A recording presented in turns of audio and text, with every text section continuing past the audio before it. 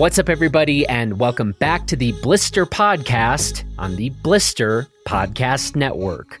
I'm Jonathan Ellsworth, and you can check out everything we're doing and reviewing over at blisterreview.com.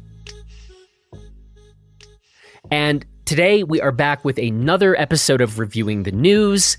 We kind of had to do a joint thing with May, June here, because Cody's been busy and he's been off on Alaskan adventures, which we're going to talk a little bit at the open here. And then we're going to do what we do, which is cover some of the headlines in the outdoor industry and just some of the stories that we think are worth bringing up and talking a bit about.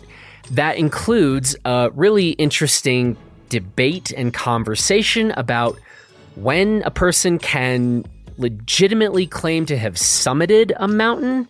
That's an interesting piece. We talk about the ethos of guiding. We talk about the surge in national park visitations. And maybe most importantly, we talk about UFOs. I mean, don't you think it's time? It's time, right? We needed to talk about UFOs. Anyway, that is just some of the stuff we cover here. We have a ton of book recommendations at the end of this conversation. We really enjoyed this one, and we hope you do too. Now, public service announcement here. Just before we get going, I want to make sure you all know that tomorrow, over on our Bikes and Big Ideas podcast, we are dropping another edition of what we have come to simply call Bikes versus Skis. This is one of the strangest things we do every year. It's also kind of one of the most fun things we do, and I don't know how or why, but every year it's pretty interesting. And we just recorded part 1 of Bikes versus Skis about 24 hours ago, and I gotta say, it's pretty fantastic. So anyway, if you are unfamiliar with this, this is where we kind of talk about which bike companies remind us of which ski companies, and I don't know, it's strange, but it ends up being oddly illuminating and mostly a lot of fun. So subscribe to Bikes and Big Ideas if you haven't already, and then tomorrow, get ready for part 1 of Bikes versus Skis. Okay, and with that, let's go ahead and now review the news with Cody. Here we go. Well, Cody, it's you. You're back. How are you today, and where are you today? I am doing good. I am actually at home, my home in Tahoe City, California. I think this is the first podcast we've recorded where I've been at home in maybe 6 or 7 months. Is that right? That hadn't even occurred to me. That's why I got a portable podcast set up. Wow. Okay. Well, one, I'm glad you're home because that means you made it back. Yes. You know, by the way, you got to stop going and doing stuff because you keep throwing off our regular monthly Reviewing the News series. It's really, you know, these adventures of yours are really getting in the way of this thing we're supposed to be doing, and the people aren't having it. No, I know that there's it's definitely thrown off our monthly schedule. It's been throwing it off all winter. We can maybe get back this summer, I'm thinking. I don't know. I don't even know what day it is. June. So God, we got to get July in like 2 weeks. But yeah, no, sorry. I mean, maybe when Reviewing the News blows up to like, you know, top of the charts, then maybe I can quit my day job. But right now, this is just a little side hustle. I have to ask you, you know, you got to tell us at least a little bit. You know, the last time we were talking on this podcast, the people know you were soon going to be heading off to Alaska. All we know is you have made it back, which is a big deal. So tell us, you know, a little bit. You know, don't give us everything, but tell us a little bit. What do you want to tell us?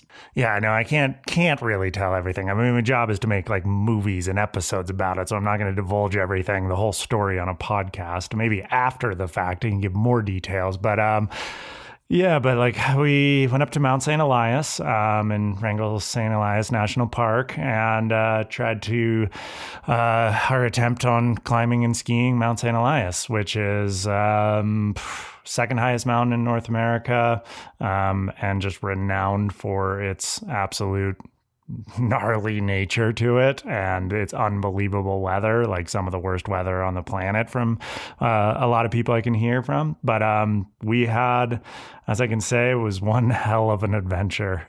Mount St. Elias lived up to its reputation, I can tell you that.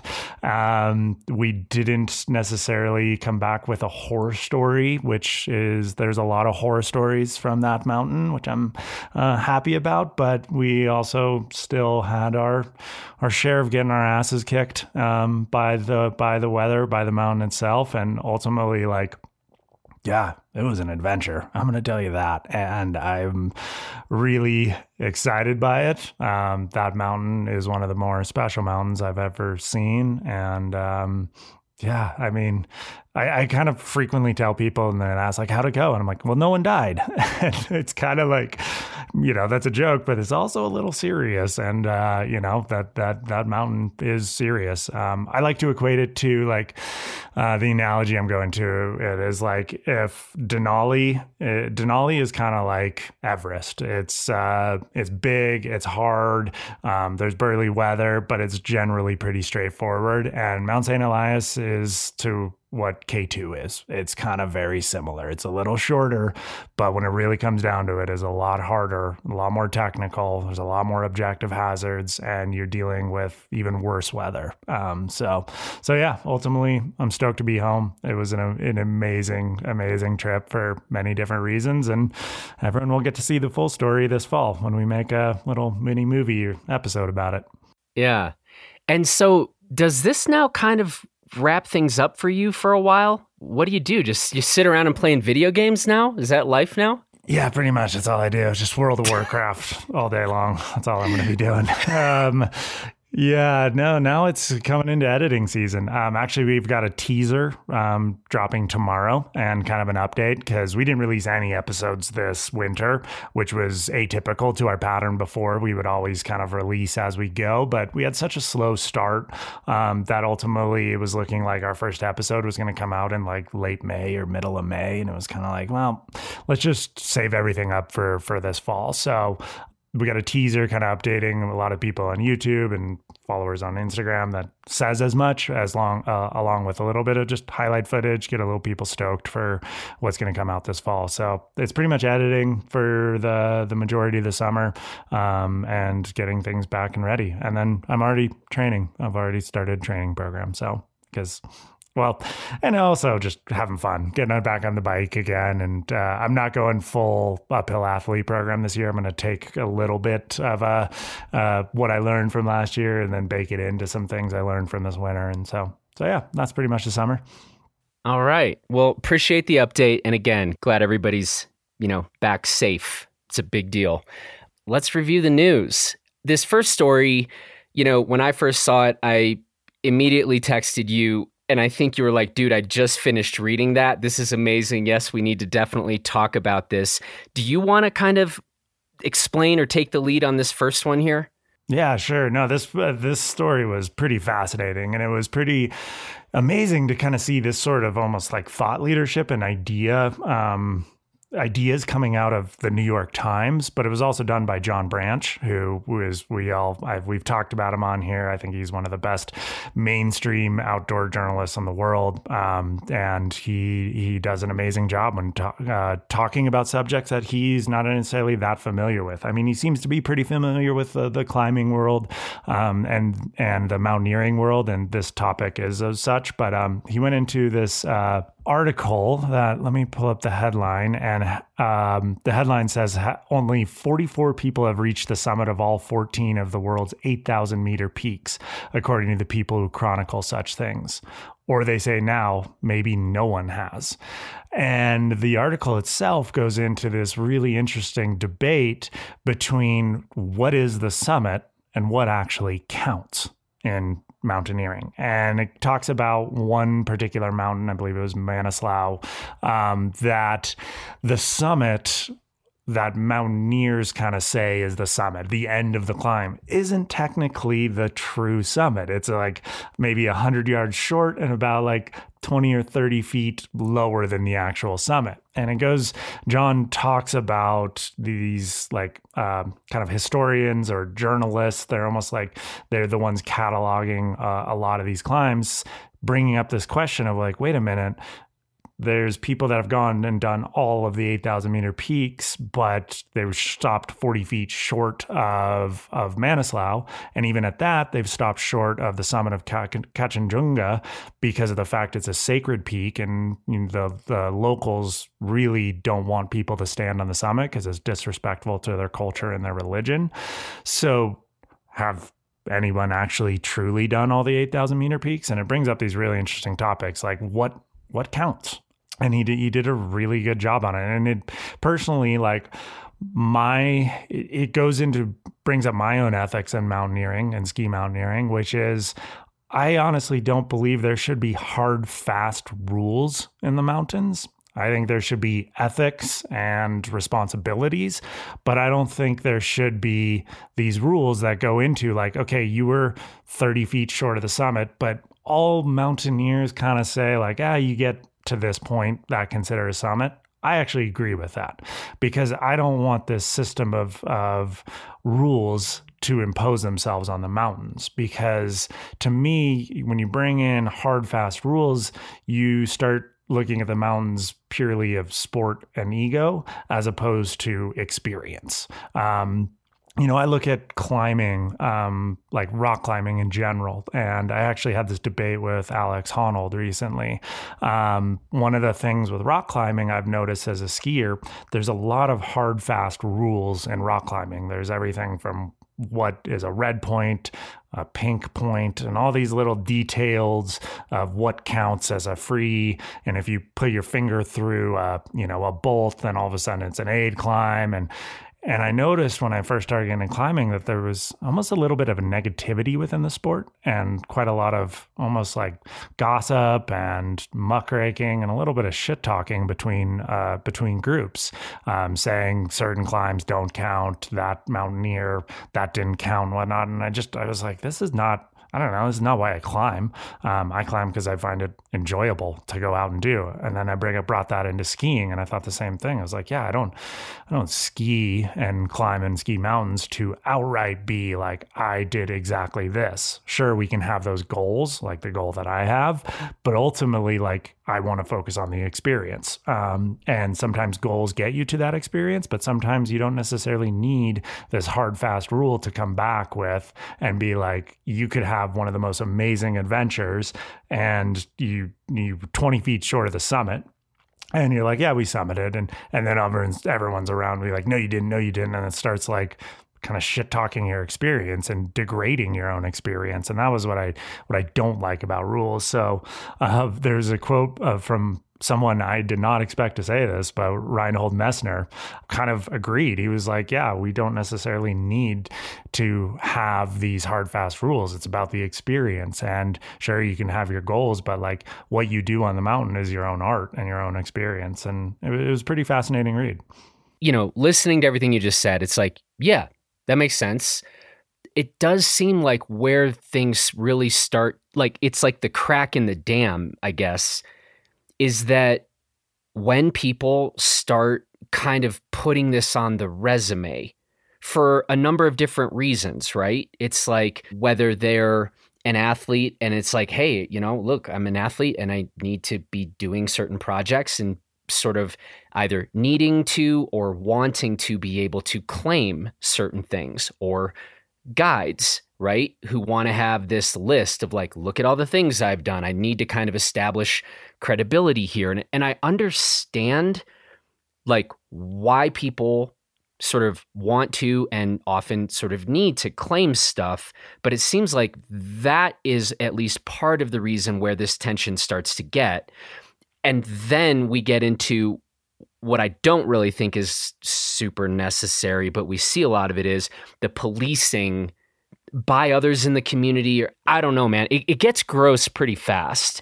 It does. And it can get gross both sides of it. Totally. Like the person who did the thing or almost did the thing, or the communities, and we start getting into these gross and ugly battles that get real far apart of everything that you just talked about this incredible experience that a person may have had. Yeah. And no, that's one of the interesting things I've seen about it. And I kind of agree. Like there's certain people like professionals like myself, I should be probably held to a higher standard than your average person. The problem with that is what I saw in climbing early on was the debates end up being like pretty high end and pretty public. So like if people are calling me out for say what they don't agree was a true summit or a true ski of the 50 or whatnot, that debate gets really elevated because, you know, people love debates and love watching it in media. And then that becomes kind of the culture around it. So then others might feel the same way. That being like, hey, like Cody got called out for this. So like, if I want to try and do that, I got to do it a little bit further than he did. And you start creating this culture of kind of rules. So, but I also agree with it on the other side of things. Like you can't be like Colin O'Brady, who is claiming to, you know, cross Antarctica unsupported. And then people are like, wait, you did kind of half of it. You did sort of the land and you did it on a road that was groomed. So that's not necessarily supported. So, you know, and that's where I kind of just line on like, you know what, like instead of rules, we just need to have like real honesty when it comes to these things and like kind of ethics when it comes to it. And when it comes to this summit debate, like, yeah, the Manaslu, you're not on the true summit, but ultimately the mountain kind of community has decided like, yeah, you don't necessarily need to go there for it to count. And I do think like that's where the community as a whole, I don't want it to police itself, like you said, but ultimately be the kind of like the judge of it. I just always try and push back from the extremes. Like, I don't want there to be some governing board that is like dead set, that counts, that doesn't count, that counts. You kind of want that. You do want the debate to be the decider of it and the culture to be the decider of it on either end. You don't want to have professionals claiming fake things, but then you also don't want it to be like hard, fast, dead rules that create the mountains, make the mountains more of a pure sport that you have to do it in this certain way for it to count. So ultimately, like you said, it gets messy really quickly, and I don't think there's no great like takeaway from it of like, here's what it should be, because ultimately, like all of us go into the mountains for kind of different reasons. And ultimately, like we kind of got to respect that. That's actually really well said. We go for different reasons. Because I was about to ask you, like, if you peered into your crystal ball, say 20 years from now, will anything have emerged along these lines? What do you actually predict happens? Or in 20 years from now, we'd be having this same conversation about, yeah, it's kind of messy and who knows? You know, do you see things moving? Either some ethic gets formed in the communities, not a regulating body or something like that, but we do get a bit clearer, or we just come to accept certain standards or norms. They're just going to well up, I suppose. What do you predict? Yeah. I predict we're still going to just be having this debate. Obviously, it may be on little different subjects of one and whatnot, but ultimately, like, I think that this sort of debate of what counts, what doesn't count, the rules and the ethics, we're probably going to still be having it. You know, like you look at the history of climbing, and they were having these debates 40, 50, 60 years ago, the debate between clean climbing ethics and bolting stuff. And it was only in the like 80s and 90s that bolting really came into a thing. And you look at the history of the American Alpine Club and the Access Fund and some of these things that were like central to the debate between, can we bolt cliffs, can we not? And yeah, that now has kind of resolved itself where we can bolt things. Certain areas you kind of can't bolt, but those are like community guidelines. Like if you were to go to Donner Pass and go climb and you go put up bolts, they're going to get chopped off because the community kind of says like, all right, we're good. And the heads of the state up in Donner, those guys that are the most respected, those guys and women that have kind of been the developers of that area over the years are like, no more bolts in this zone. Maybe that zone we can do it because because climbing has progressed so much that people can climb there now. Let's put bolts up. So I think we're just going to keep having this debate. And I'd rather have the debate than have a governing body. And I'd rather have the community ultimately call out someone like a Colin O'Brady, or even myself if I were to ever try to, feign that I did something that I didn't for my own personal gain. But ultimately, I don't want more rules within the mountains. But like I kind of said before, I go in the mountains both for reasons that I love the experience, I love the adventure, but I'm also have a career out of it, and I'm a professional. So if I were to try and feign stuff, I should be called out for it. So ultimately, again, this article is just like really brings up these really interesting points, and I suggest everyone read it. And it's one of those good New York Times interactive features with a lot of the graphics and video that really show you what you're talking about. So really good article, and it kind of makes you think, what do you go in the mountains for? What do you think counts? Why do you want to do what you want to do in the mountains? Yep. Yeah. Why are you going? Which is a decent segue into the next thing we wanted to talk about. Will Gadd wrote a piece for Explore magazine. The kind of title of the piece is Dear Mountain Guests, Will Gadd pens an open letter about some hard mountain truths. First of all, Will's great. I love Will. He basically is kind of laying out the kind of symbiotic relationship, I guess might be the word, between a mountain guide and the people who hire a mountain guide and go out into the mountains. And I don't know, on the one hand, I just hadn't quite read something like this before. So forgive me if many wonderful similar things exist out there in the world, but it just is a really thoughtful piece by Will on sort of like, hey, folks, this is actually a two-way dynamic here. It's not like hiring a tour guide, right? Where you just show up and you get in some golf cart and then you get kind of tooled around and someone's just talking about the history of, a city or a national park or something. And Will just does a really good job of talking about like, hey, here are my top priorities as a guide, and this is what I need from you, the person who might be hiring me or another guide. I'm going to leave it at those very broad brushstrokes for now, but what did you want to say about this piece, or what kind of jumped out to you? Yeah, it was almost to your point of like you hadn't read stuff before. Right? So almost like I lived this. So it was kind of like, okay, yeah, no, I get it. But then it kind of made me think, I was like, well, yeah, that's because you spend a lot of time with guides. You know guides, you understand this world, and this just all makes is like pretty obvious information to myself. But then I started thinking about it, like, yeah, this is like what you need to read after you sign a waiver to go climbing or go skiing with a guide, because ultimately, like, it is more what Will talks about in these points than it is, yeah, I'm going to drag you up to the top and then we're going to summit and you can take a picture of yourself so you can show your friends and say you climbed and skied the Grand Teton. And, I really think this was like almost like a little bit of he probably had some recent clients that were kind of asshole-ish and were like not wanting to turn around and just not helping him make decisions and just being kind of like almost like lump bodies trying to drag him up to the top of a mountain. And it's like, no, like we're actually a team. I'm the most experienced member of this team and I will keep you safe. But for the most part, we're still a team.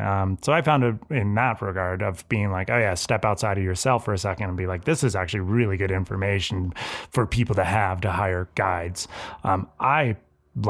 I'm amazed by guides and mountain guides. And like, I don't think I could ever truly be a mountain guide because of the work it takes and the level of patience and understanding and having to work with clients. It's really, really hard job. I mean, you are essentially bringing people into dangerous environments and completely responsible for their safety. Meanwhile, you also are trying to get them to the top of a peak or down a certain line or ultimately complete some sort of goal for them. And those are really hard things to balance between safety and seeking the summit.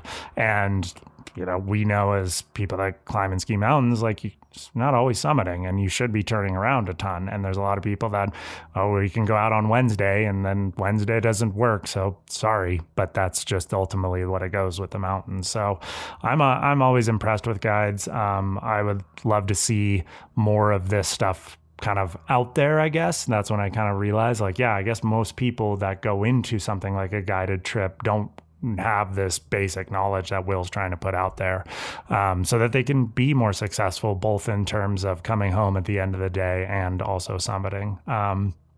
Really,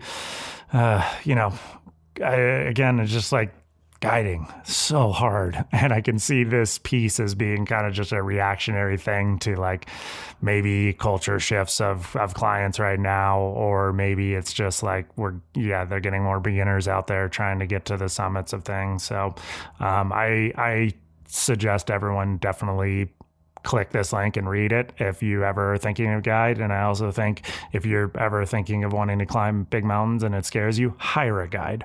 They're unbelievable at what they do. So I would love to see more guide culture and more guiding in the States, because they're really good for expanding mountain knowledge and keeping people safe.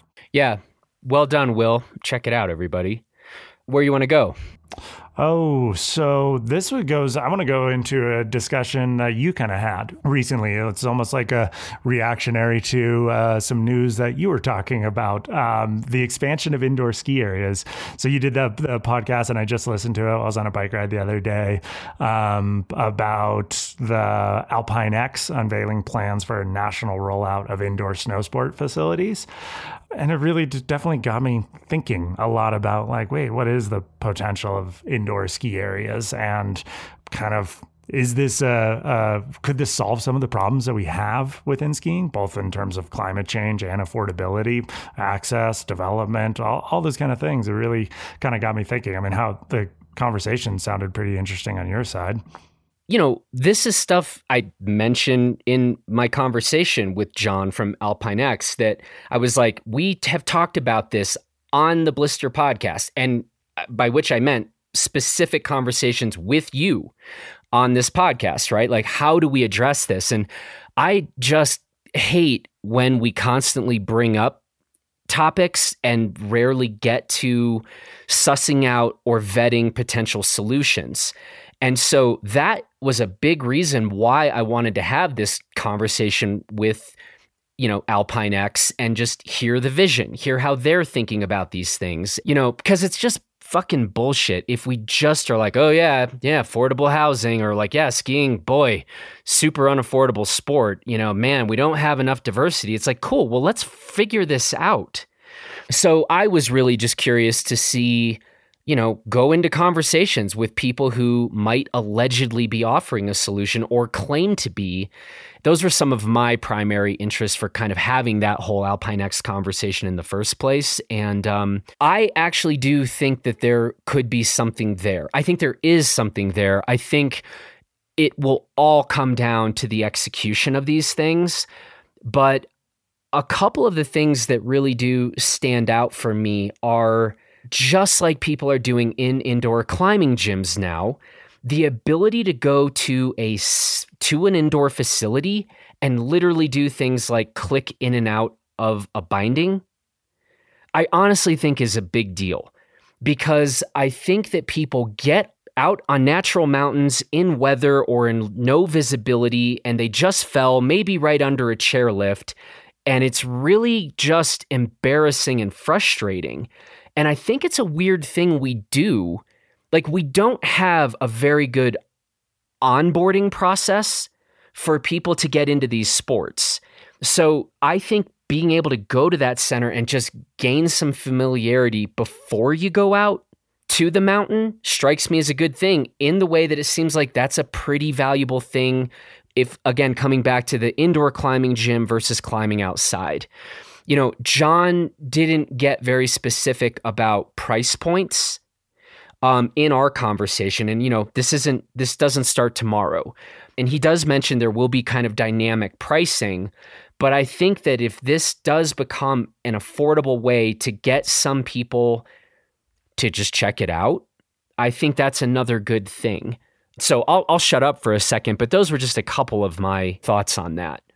No, I totally agree with you. And you kind of immediately think about the indoor climbing gyms and the success that we've seen in the sport of climbing with indoor climbing. You're like, whoa, can this be our indoor climbing? And, there's a few things that I say, yeah, it can be. And also, no, there's no possible way.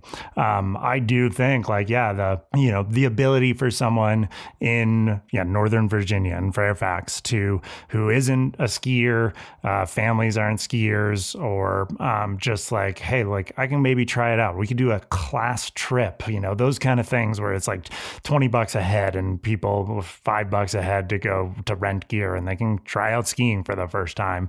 That I do think is a good thing. One of the downsides of it, and I don't see it ever having the success of indoor climbing, is there's not unlimited progression. So we're speaking of this as a very entry point kind of thing, a beginner level kind of introduction to the sport, which I think it has some merit. The problem with it to me is that it may not hook you because of it being in a giant refrigerator, being indoors in a weirdly lit place and being on a 10-degree slope. And, after, let's say you pick it up and after you do 20 laps, you can't progress anymore. You've maxed out the possibilities of turning down this thing, maxed out the possibilities of how fast you can go and the sensations you can have. And then at that point, you're not having an outdoor experience. Maybe that'll push someone to want to go to the next step, but then ultimately that next step is still very expensive. Whereas with climbing, climbing can be both a very beginner friendly thing. You can go in, never have climbed before, not even have a partner, get on a VO boulder, which is almost like a ladder, and go up it and jump off and be like, well, that was kind of fun. I'll try that V1. And then you can kind of work your way up. And then you can really get really good in a climbing gym to the point where you can become an expert level climber before ever having stepped foot outdoors. And then you dream about maybe I'll go out west, go to Colorado, go to these epic climbing zones and try that outside for the first time. And the thing with climbing gyms is both beginners and experts go to them. The best climbers in the world go to climbing gyms all the time, whereas the best ski experts in the world would never go to an indoor skiing area. So that's where I see one of the hang-ups with it. And I wonder how they could modify or make hey, how do we make this more of a progression? So more time could be spent here. It's not one trip.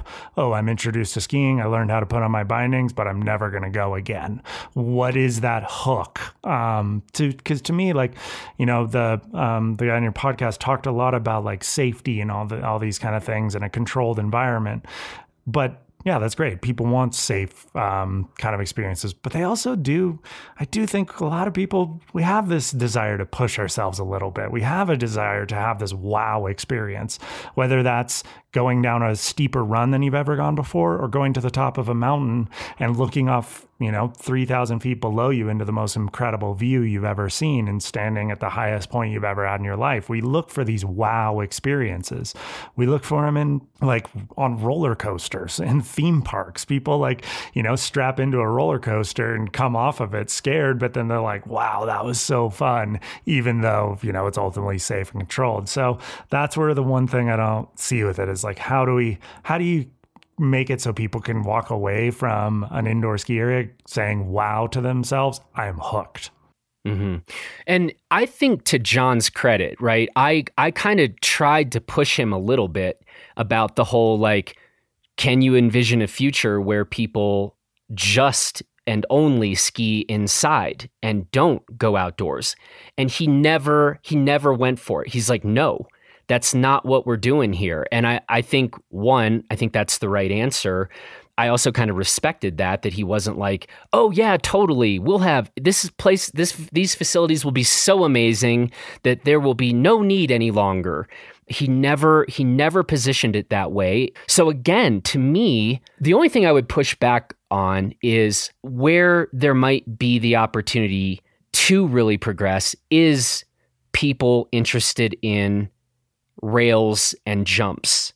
I mean, that element of it, and where you can learn a ton of body control and the rest, I don't care to say that we're going to see this new trend, but I also don't want to be too quick to dismiss it either, because I think you heard a lot of old school climbers talking about all these kids ripping around on plastic inside. That's not really climbing, and you're not going to learn the mountains the way if that's what you're doing. And it's like, that is a kind of tired argument that hasn't exactly borne out. So I would be a little reluctant. I mean, we're not going to see indoor skiing facilities on every corner in the way that we kind of have started to see climbing gyms, not on every corner, but almost. There just won't be. That's not going to scale. Fast forward 20 years, you don't think that we could see an Olympian, probably park skier, who's like, I lived in Virginia or in some urban center and used to go 5 times a week. I'm not betting against that. Yeah, no, that would be. I'm not going against that either. I mean, look at Buck Hill in Minnesota. It's like a 300-foot trash heap, and there's like Lindsey Vonn's from there and Christina Koznick's from there. So like, there's some good skiers that come out of tiny, tiny hills. So no, and that is the ultimate goal with it. And I don't want to dismiss it entirely either. Like, I'm going to sit and watch it, and I hope it's a solution. I also am not going to put all my chips on it. So, but I agree. I love to come out of these discussions, because quite often we come out of it just going like, I don't know exactly, but like to come into it with like, hey, here's a potential person trying to solve this problem. So I loved the conversation. I love the sentiment with it. I have hope for it. I also, we'll see. So yeah, TBD for sure. All right, where are we going? So kind of as soon as I got out of the mountains, which was interesting because I was in a national park, and in a national park that is bigger than the size of Switzerland is what I learned. This is how big Wrangell St. Elias National Park is. And I was in this park with absolutely nobody. This is absolutely, you're in the middle of nowhere. And as soon as I got out, I started just reading all these articles about a surge in national park visitation, surging over not just 2020, because obviously national parks are mainly closed, but over 2019. So 30 to 100% jumps in visitation and just overcrowding in national parks. There's been tons of articles about it. I linked to just the CNN article. You could pretty much do a giant deep dive on it. The main article that hit me was, I believe it was an Outside article. I got to maybe pull it up, but talked about this surge in visitation in Moab. And it brings up some of the problems of, one, the park's closing at 9 a.m. because they've already reached max visitation, 2 to 3 hour car lines to try and get into them. But then the main problem being that there's no campgrounds for a lot of people. So people are in Moab, camping on the side of the road, driving up dirt roads, and then disperse camping all over the place, camping illegally at that, and then setting illegal campfires, which have then turned into the main source of a fire down in the La Salles that is currently burning one of the 50 classics, Mount Tuckanukavitz, because someone was obviously in Moab trying to go to national park, couldn't find parking, camped, started a fire, and ended up starting a big forest fire. So some of the downsides of this, and now there's been a lot of debate on who's to blame. What does this mean going forward? Is this trend going to continue? Are we going to see national parks overrun? Do we need permit systems, reservation systems? And it's just kind of, this whole thing is blowing up right now because of the fact that 2021, people can finally travel, and they're probably not traveling internationally, so they're just going to national parks left and right. So what do we do? Again, this goes back to what we were just talking about. I don't know exactly, but I don't know what the exact solution is. You're seeing different parks handling in different ways. But I will say, I'm seeing the fingers being pointed a lot on who's to blame for this. People love to hate on influencers. So a lot of influencers are getting the finger pointed at them, being like, oh, they're taking pictures of national parks and glorifying this outdoor lifestyle and hashtag van life. They're the ones to blame. But you're really to see 100% jump in visitation on Moab is because of Instagram accounts. I don't think that's account for it. But what I do see from it is ultimately, this was what the national parks were built for. they paved these things. They put in roads. They put in manicured hiking trails. They put in signs. They, as much as they were protecting against development, national parks also developed the hell out of these parks to have visitation. So ultimately, like, if you're going to go to like Edward Abbey style of thought here, being like, no, you ruined the park and the national parks are to blame for this amount surge in visitation, because ultimately they were created to do this. How they handle it from here on out, I don't know. There's now like, we're seeing reservation systems for climbing in El Cap in Yosemite, and now that's bringing up a huge debate. People I've already seen trying to get into Rocky Mountain National Park, but they've already had a reservation system. They didn't know about it, so they travel there and get turned around. You start to get into these weird territories of like, wait, these national parks are public land. They're meant to be, they were developed to be visited, and now we can't even necessarily visit them because too many people are visiting them. It's a weird debate, and it kind of does suck, because ultimately, like, we've commodified these places and now they're getting exploited because they're a commodity. Let me back up for just a second and like zoom us out. We have spent a lot of time as a society over the last, say, maybe 5 years in particular, 10 years, still this has been a thing where it's been like, kids never go outside. They're only inside playing video games and staring at their phones, right? So we have complained about that and what that's doing to kids, and this is totally unhealthy. And, we all used to run outside and play all day when we were kids, and now look at the youth, right? Well, okay, so now we've got more people going outside and spending time, at least in this case, in national parks, which on the one hand seems like that might start to serve as a nice antidote to the other thing we were just complaining about. And I would love to believe that an experience, it is not given, it is not guaranteed, but I would still like to believe that somebody who maybe, is, living in more of an urban environment and doesn't have opportunities to see and experience places like a Yellowstone or whatever, that this can be a meaningful moment for them. But it's like we were complaining about people being indoors too much, and now we're complaining about them being outside too much. And now, specifically on the issue of the national parks, I definitely think there is a good reason to raise a question about how much we've developed those parks, how easy we've made the access in terms of all the paved roads and all the rest, and the handrails everywhere. We have definitely sort of defanged these places. I want us to get to a better spot than just bitching about everybody being inside and staring at their phones, and then complaining about everybody going to these beautiful places. So you're on the spot. Come up with our way to thread this needle here.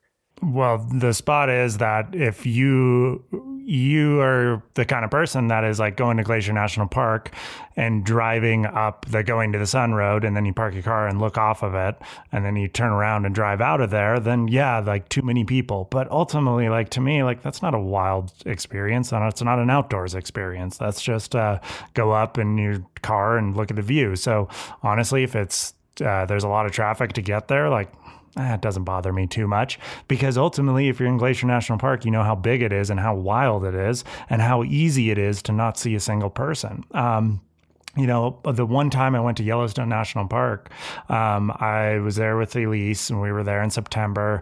We thought it wouldn't be too crowded at that time of year. It was absolutely jam-packed. It was hard to get camping sites, but I remember we parked our car, started walking off the side of the road, and I didn't see a single soul. Like, we were 2 miles away from the road and there's nobody.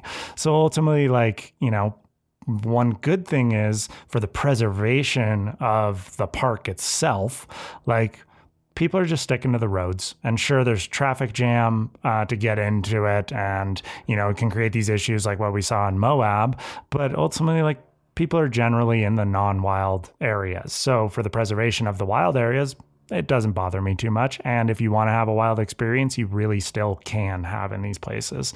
So it's almost to me like it's complaining about crowds coming to Disneyland and 2-hour waits for the line.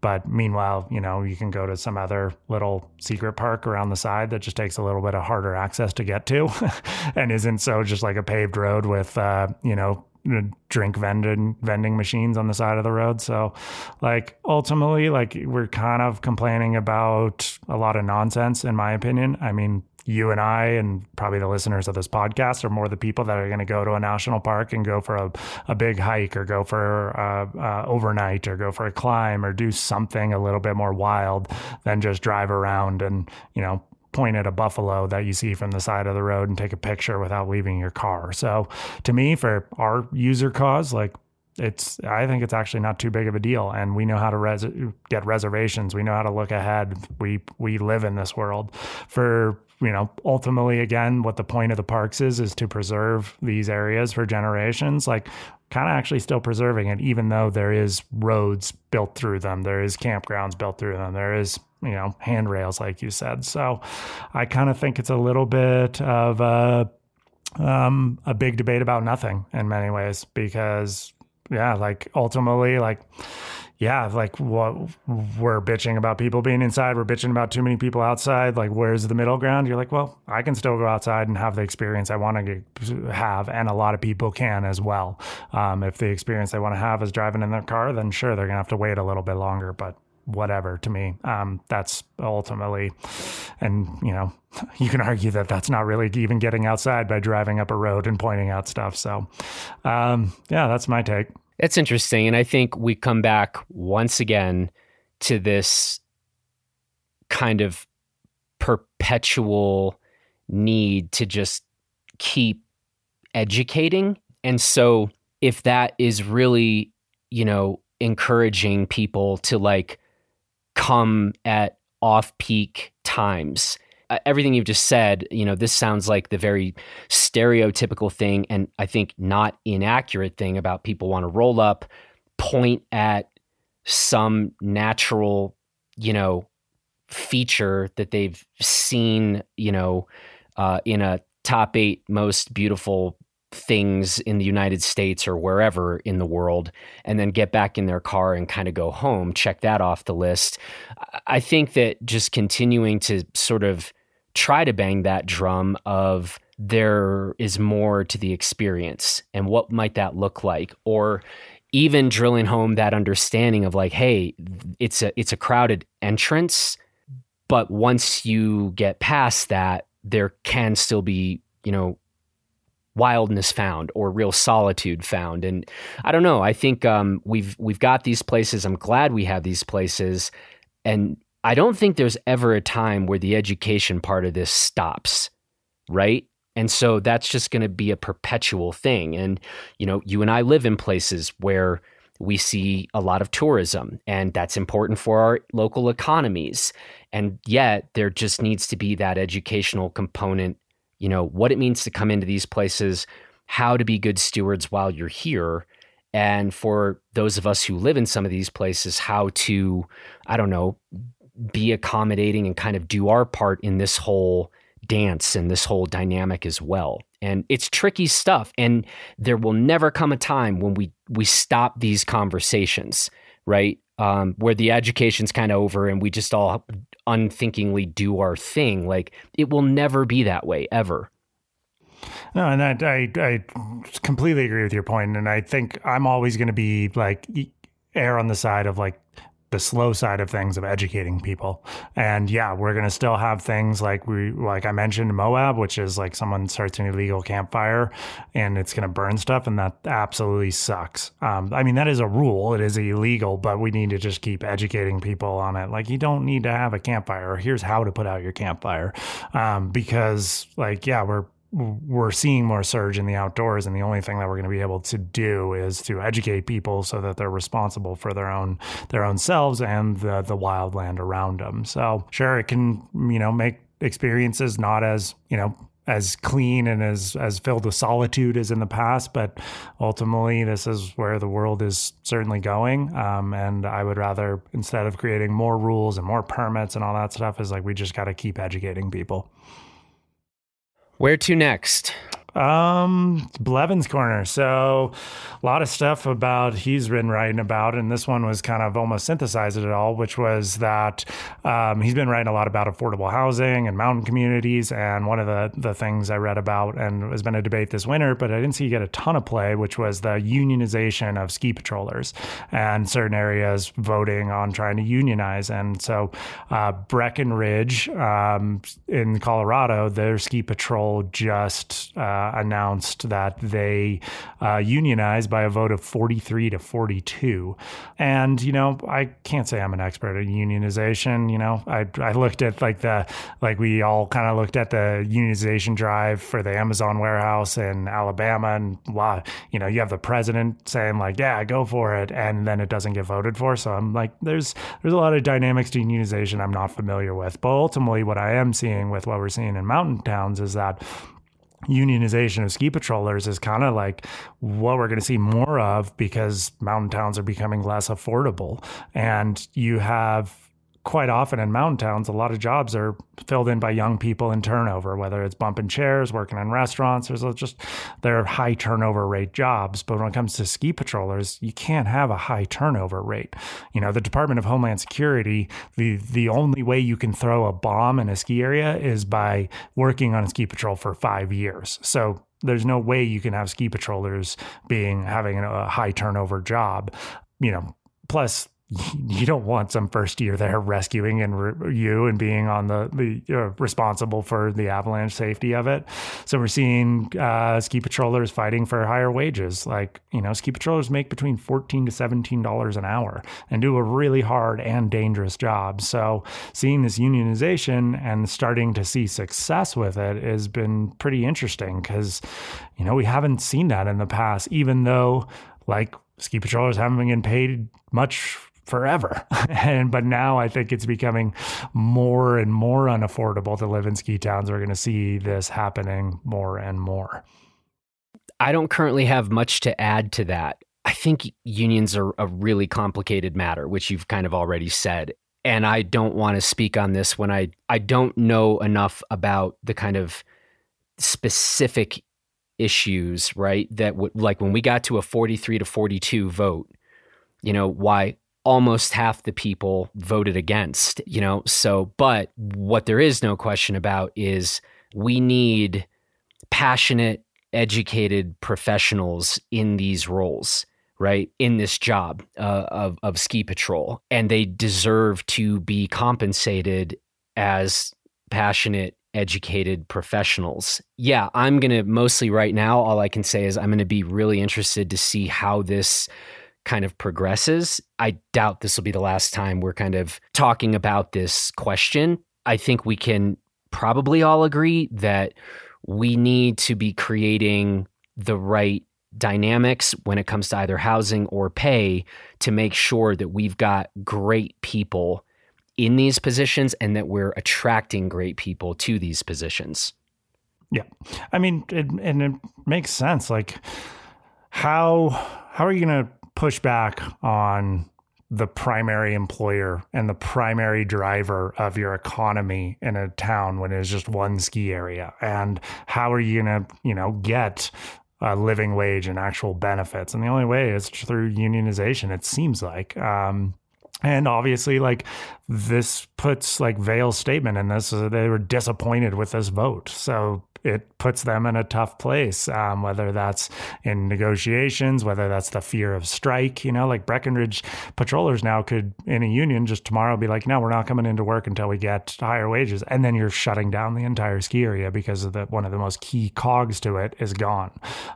So I'm interested to see what this kind of results in. I personally, again, not knowing tons, I'm all for it. I think it's a good way, and I think if they can get better wages and we can end up even better ski patrol that are, career ski patrol, that's only going to be better for the ski resorts in the long run. Yeah, Vail, $1 billion corporation, might not make quite as much money and have a little bit more overhead, but ultimately, I think for the ski experience, for the individual skier, it's better. So what's the big deal? To me, I think it creates a better community, and we're supporting our ski patrol. But also on Blevins too. We can jump off this topic because we don't have too much to say, but this goes back to a case we talked about a lot, and I think we had a really good debate about. So this was the result of the snowboarders that cut the avalanche onto I-70 and who were being prosecuted, who ended up in a mistrial because the jury didn't show up, and we were saying like, oh, imagine if it was like civil disobedience. Well, so obviously with a mistrial, it doesn't mean the trial's over and they're set free, but they did end up having a result. The result was they essentially settled and didn't face any criminal charges. So they got some probation and community service, but weren't fined liable. So they didn't have to pay the $168,000 in damages. And ultimately, this article from Jason Blevins kind of goes back to some of the thoughts that we were talking about, where the CAIC, the Colorado Avalanche Information Center, was very in support of the snowboarders, because the snowboarders had actually cut the avalanche, took video of it, and submitted to the CAIC their observation. And that observation is what ended up kind of landing them in court. And the CAIC was like, wait, if you prosecute these guys, we're going to all of a sudden not get a very key component of our forecasting system, which is public observations. And so to see kind of the CAIC in support of the snowboarders was really good. And to see some other backcountry skiers in support of it was really good. And I'm pretty much really glad that nothing truly came of it and they weren't held criminally liable for it. So that's ended up being the result. There you go, folks. Reporting the news. And to Evan and Tyler, congrats on not having a $168,000 tab. Yeah. Okay. I think this brings us to UFOs.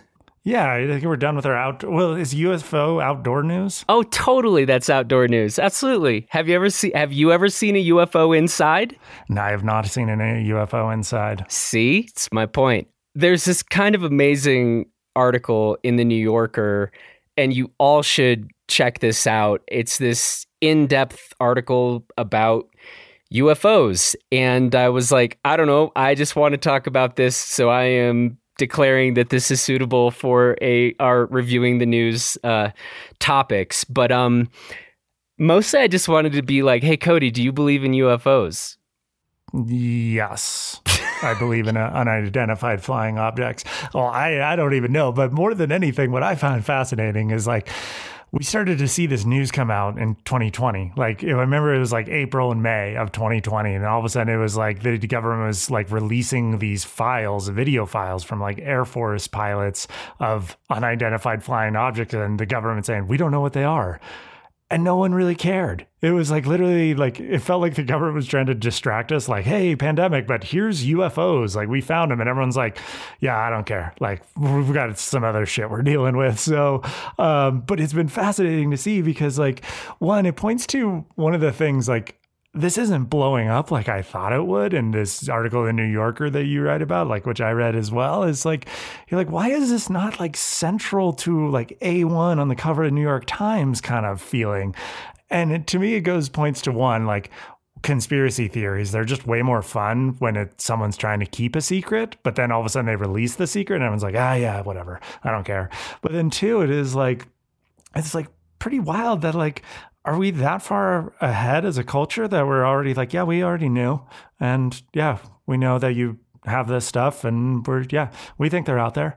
It's weird.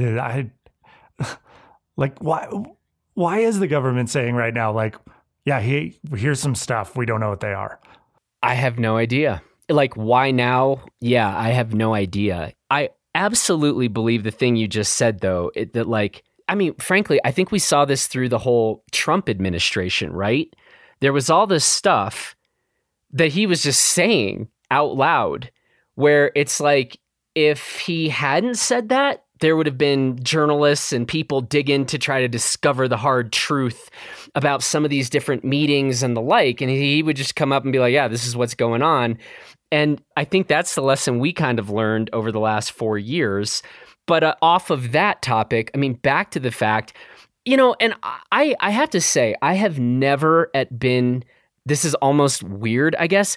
I have been like remarkably incurious about like the existence of other life off of this planet. Like, if you would ask me, I would have said something like, yeah, the universe is way too big for us to be the only like living creatures here. But then I have no like follow-up curiosity about, so ergo, I definitely hope that we make contact with beings on other planets or they come contact us. Like, I just kind of shut down and stop at that point. I mean, UFO, yeah, if the point of view is like, okay, so there's some stuff and we're just not sure what it is. Like, on the one hand, well, that's not that big of a deal to say, but this is really ratcheting up to be more like there's stuff that we can't identify and it seems wildly high tech. And this might look like the makings of actual contact. And you're right. We're just like, yeah, whatever. Is the Super Bowl happening this year? Are they doing that? Yeah. It's wild. I think it's cool. I want to see more of it. Because it is like, you're like, if the government's releasing like footage of some object in front of an Air Force, like an F-16 or something, and then the thing's going at like, they're like estimating it traveling 400 miles an hour, and then it takes like a hard left at like 700 miles an hour, and they're like, yeah, we don't know what this is. You're like, well, one, they're admitting that like something out there has a lot more technology and power than we do, which is probably why they'd want to keep stuff secret to begin with. And then two, it's like, is this another government? Is this truly like, are we getting UFOs, like aliens from other planets coming down and observing what we're doing? Like, when you really start to think about it, you're like, this is wild. So, yeah, I'm fascinated with it. I've been reading every article that's come out about it, and I'm definitely weirded out by the fact that no one else seems to care. I told you a little bit about my stance on this. I'm like, yes, the universe is too big for us to be the only folks tooling around, but then I get weirdly sort of incurious. Where are you? I want the like Cody Townsend personal statement on UFOs, other civilizations, etc. I mean, one, there's like, yeah, there's no possible way there's not other life on other planets. So it's just, it is too big. But what that life is, whether it's smart, whether it's, highly just that much more sophisticated, you're like, yeah, you start to narrow down the possibilities. But I did read an article recently talking about, there's this like green zone of where they say an Earth-like planet can live. But then there was this other thing of being like, yeah, no, there's more possibilities than that. There's possibilities for non-carbon based life forms that are intelligent. There's, actually, when we get into media reviews, I read this book by Andy Weir called The Hail Mary Project. Andy Weir's the guy who wrote The Martian, and he's like a total nerd about this stuff. And he kind of talks about that stuff in there. And it was really fascinating to kind of start to think about. But, there's more possibilities than we know. And you start to think, really, we as humans don't know much at all. And we know, like, yeah, there could be civilizations that are millions of years old, and they're coming down and checking us out. I'm like, wow, these, whether they come down and check us out and be like, you guys are idiots, we're not going to come anywhere near you, or they are like figured out some sort of space travel where they can travel faster than the speed of light, use wormholes and get here and get out of here, and just are like keeping tabs on us. Like, these are the possibilities. Like, you start to go into it, you're like, there's anything possible. Like, what is that? And I don't know. I find it fun to think about. I will say I am absolutely not prepared to accept that, like, we are the smartest creatures in this. We do real dumb shit all the time. Like, as a planet, let alone me. I've done 10 dumb things today. You know what I mean? So, like, there's other life forms out there, and I'm pretty sure they're smarter than we are. Yeah. I guess that's my take. Other life forms, if you're listening to this, you have an open invitation. If you can talk, dumb it down into like our crass English language. Let's have a conversation. And they probably heard this and they're like, no, like we don't need to talk with basically the equivalent of like a worm, on the ground. So open invitation. I just don't anticipate that you will accept. So anyway, we should probably get off the UFO thing, but I'm glad we did it. Yeah, me too. I mean, it's fun to talk about that stuff. It's outdoor news. Yeah, outdoor news. UFOs are outdoor news. We've established that today, and people should read the New Yorker article. It's really good. Okay, let's talk about some media stuff. This is going to be kind of your section. You've been mowing through some things, so and I want to hear about it. So why don't you kick us off, and I can say a couple things at the end. So my media recommendations are all in book form, because I have not been watching much TV, because when you're on the side of a mountain, you can't watch TV. So I didn't have satellite access to Netflix or anything like that. So I've read a lot of books recently, and this is kind of like maybe potentially a hint for the outcome of the project, or what happened on the project. Because I actually read 7 books recently, and I don't bring books up there. Right? It's all on Kindle, which there was points in a trip where other people didn't bring books, and it was very miserable for a very long time. And I'm like, you guys don't bring a freaking Kindle, something, because we spent 30 plus hours in this tent. At least like you can read a book. So I read 7 books up there, and I'm not going to go, like some of them I recommend, some of them I don't. So I'm just going to go through them real quick. Very, very deep dive. But read Black Hawk Down by Mark Bowden, which, I kind of rewatched the movie and I was like, I should read the book. Really gnarly book. In what ways? God, it brings you into the atrocities of war. Like if you want to, you see how it's shaped the way modern warfare is, 1, fought, and 2, our reluctance go in for war because of that specific event. And man, like it really just brings you straight into the driver's seat right alongside the guys in the Humvees in Mogadishu. And it's really gnarly. Like if you want to, experience a reality war, read it. When you're on the side of a mountain and you're reading about people's bodies being shredded and you're scared because it's a gnarly mountain, I wouldn't recommend it. I was definitely at points being like, I don't want to be reading about this like death and gore while on a gnarly mountain, but really good book. Let me ask you though, I'm always curious, like I've seen the movie, I really appreciated the movie. It never dawned on me to go like, read the book then. So I'm just curious, like, was there any particular trigger? Like I think I get really picky with what I read, just because like I read slow. Like if I'm going to read something, like I'm in it. And so I'm just kind of curious, like what, was there anything specific that led you to like, I'm going to sit down with this, or you're just like, I'm going to have some downtime? Well, I just always know if there's a book about a movie, or a book that is the inspiration for a movie, the book's always going to be better, and you're going to get more backstory and more details. And just that was like, you watch a movie, and I will say the movie actually did a pretty damn good job of kind of going through this. But I think the book does a really, really good job of just bringing you into the moment. The one thing I would say the downside of the movie is that like the movie has like every major male star at the time. Like there's so many big A-list celebrities in that movie, and it kind of almost because of that throws you distant to it. Whereas the book brings you into just like the real life, that these guys are just like, young American kids, because they are that young, and sacrificing their lives for a mission that seems maybe good in sort of a way, but also completely useless in a way. And it's just like, it kind of brings you, like, it brings you to the reality of war, where I watch the movie and you're like, whoa, that's an intense movie. You read the book and you come away with it going like, man, like this is why we shouldn't send kids into wars and send people into these things, because it's horrible. So yeah, my take on that. Like I mentioned before, I read the Hail Mary Project by Andy Weir. Kind of wanted something a little lighter. He wrote The Martian. Really fun book. If you're a nerd and you liked his books, I recommend it.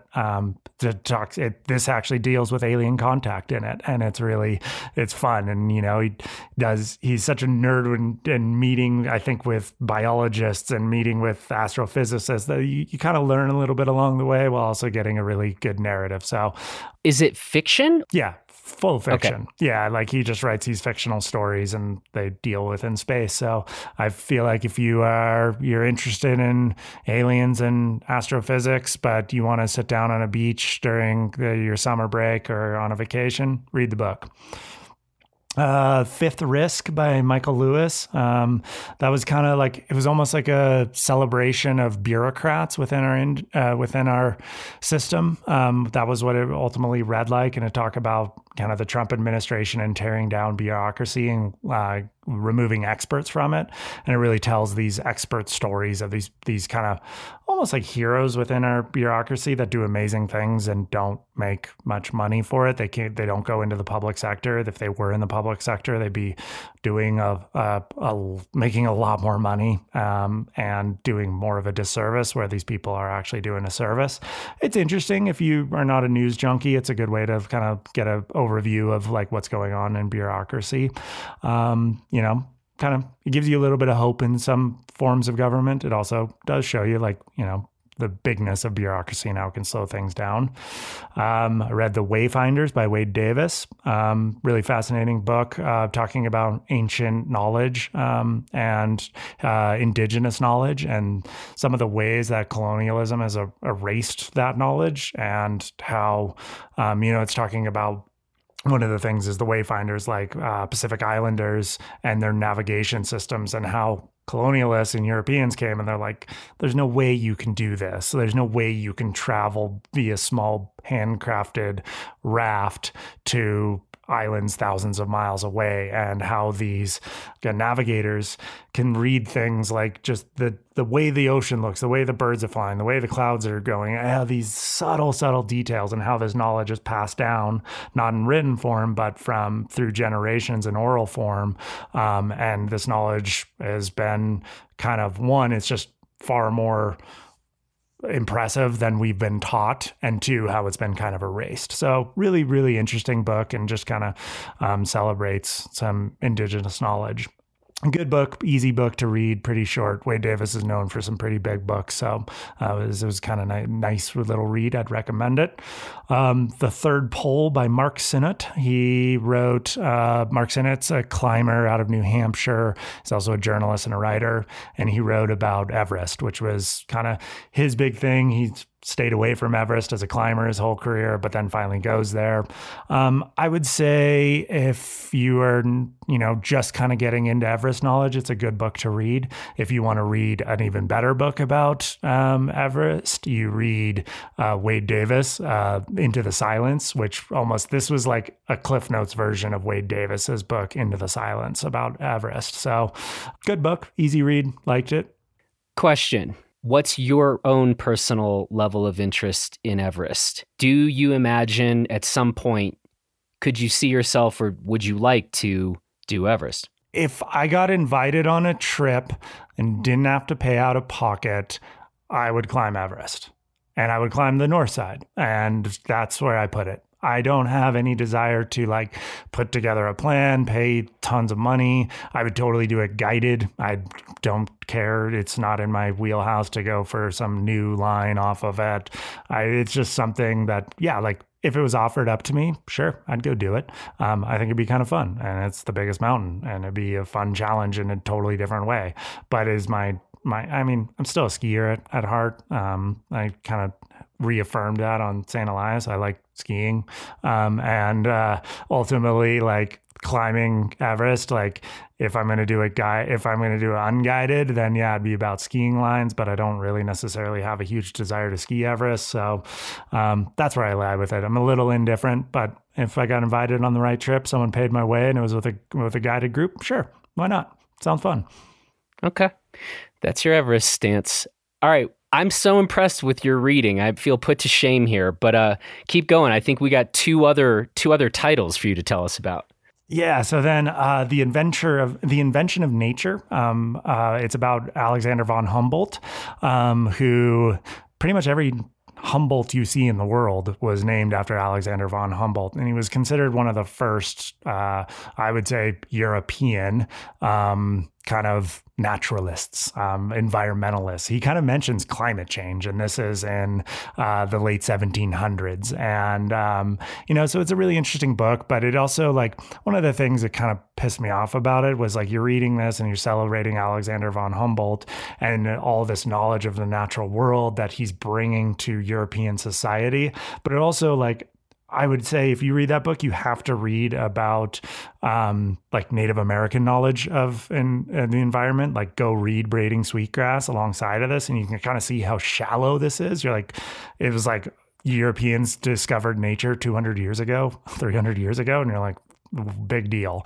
But it is interesting when you put it in that context of, like, yeah, like this connection with nature.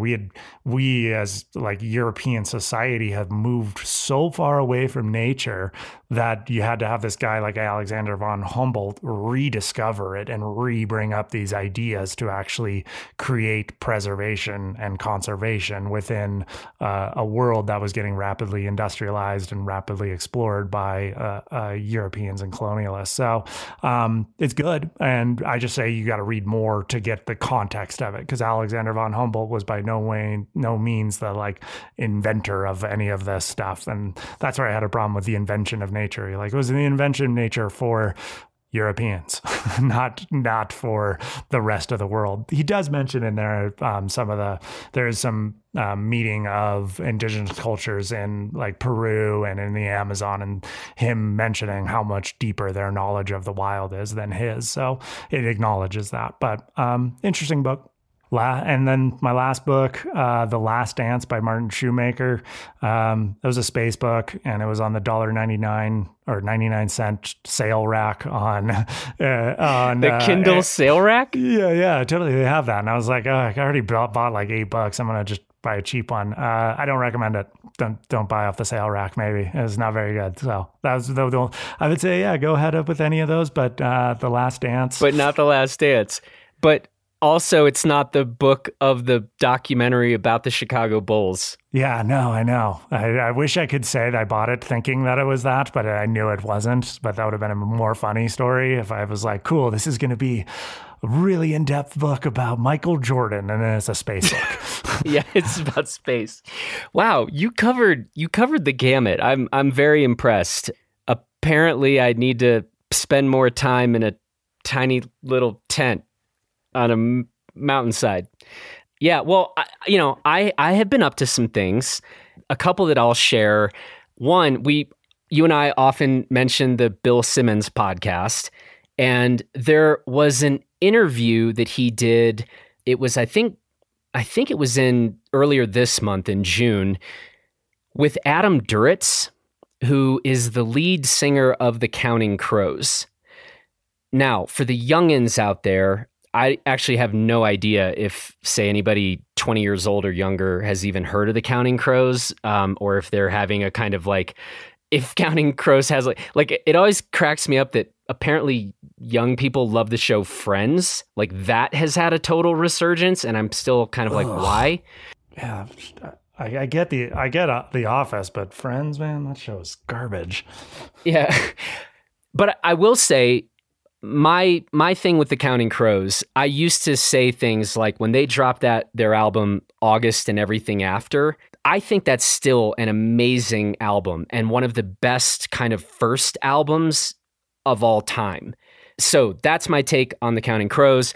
But the incredible thing about this conversation with Adam Duritz, and one of the remarkable things about his life, is this is a more or less normal dude who, like, got hit by the fame train in a way that I think very few people in modern society have ever had the fame thing, like a light switch, get turned on overnight.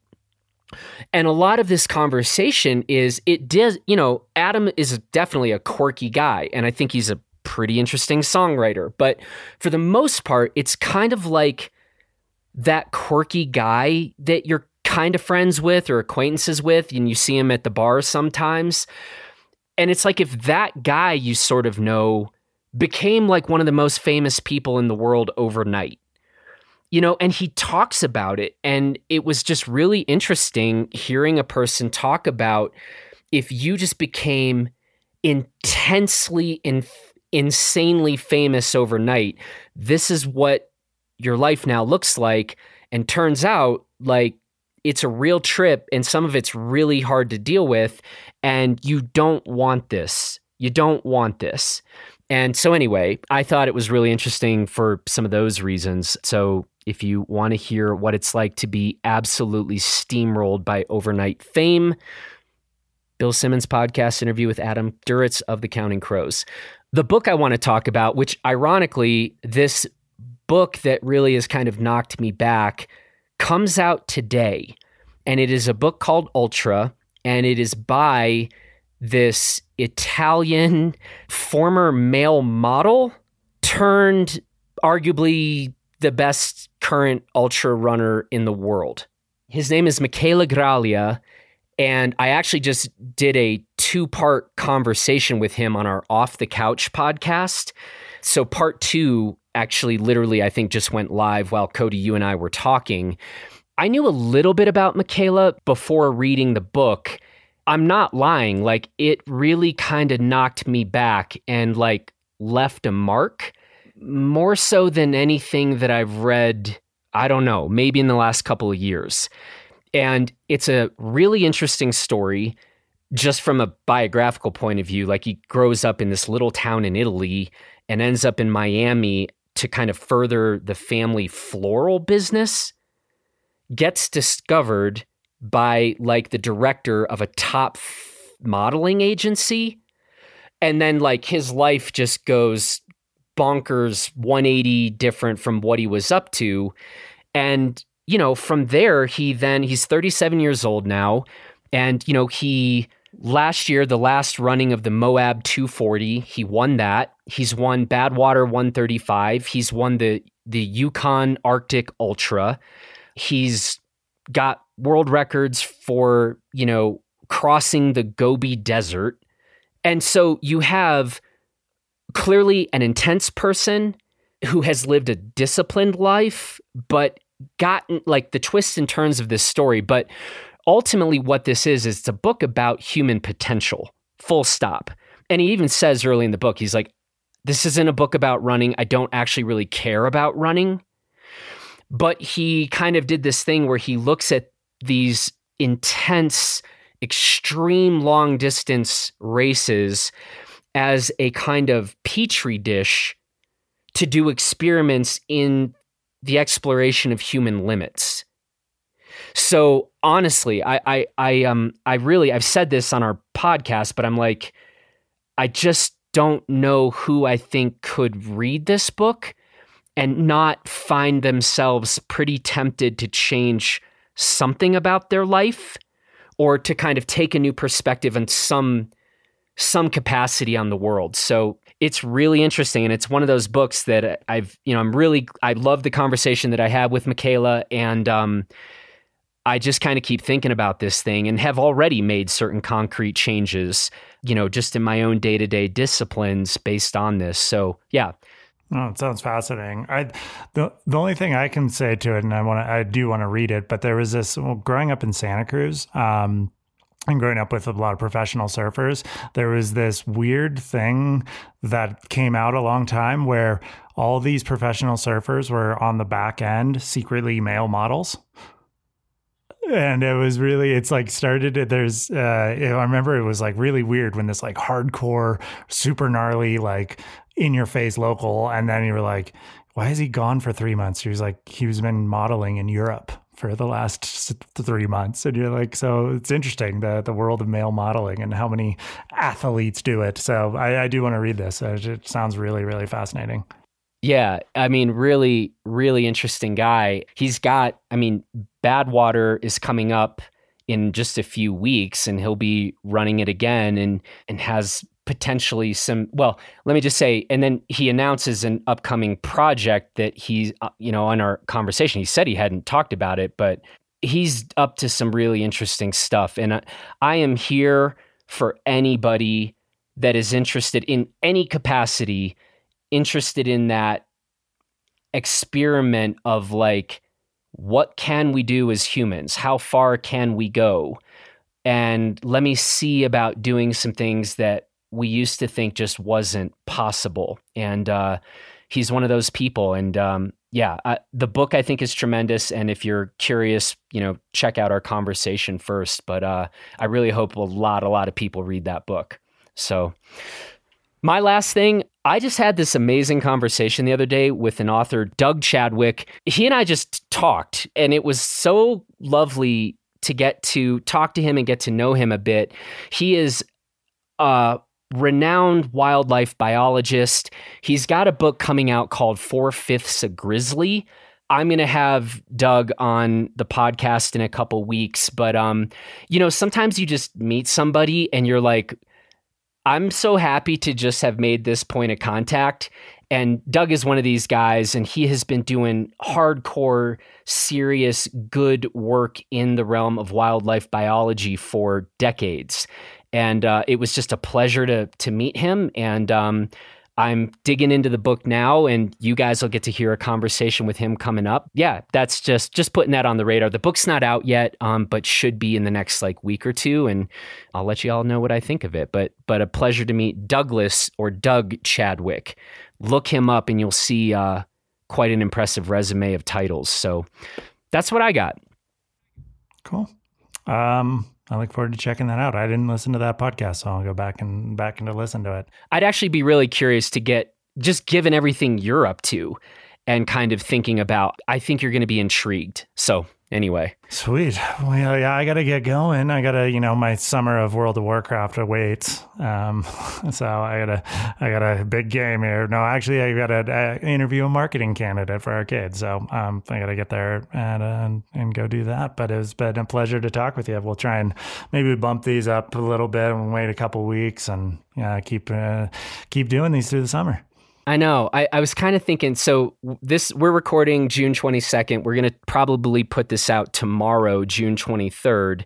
If we put another one out beginning of August and kind of cover July for that one, I think that's we'll try to get back on track that way. But I don't know, or maybe there'll be a ton of news and we'll need to come back sooner than that. Who knows? We'll figure it out. But hey, man, great to see you. Glad you made it back safe. We'll talk to you soon. Sounds good. Good to chat. Take care, everybody. See ya. Bye.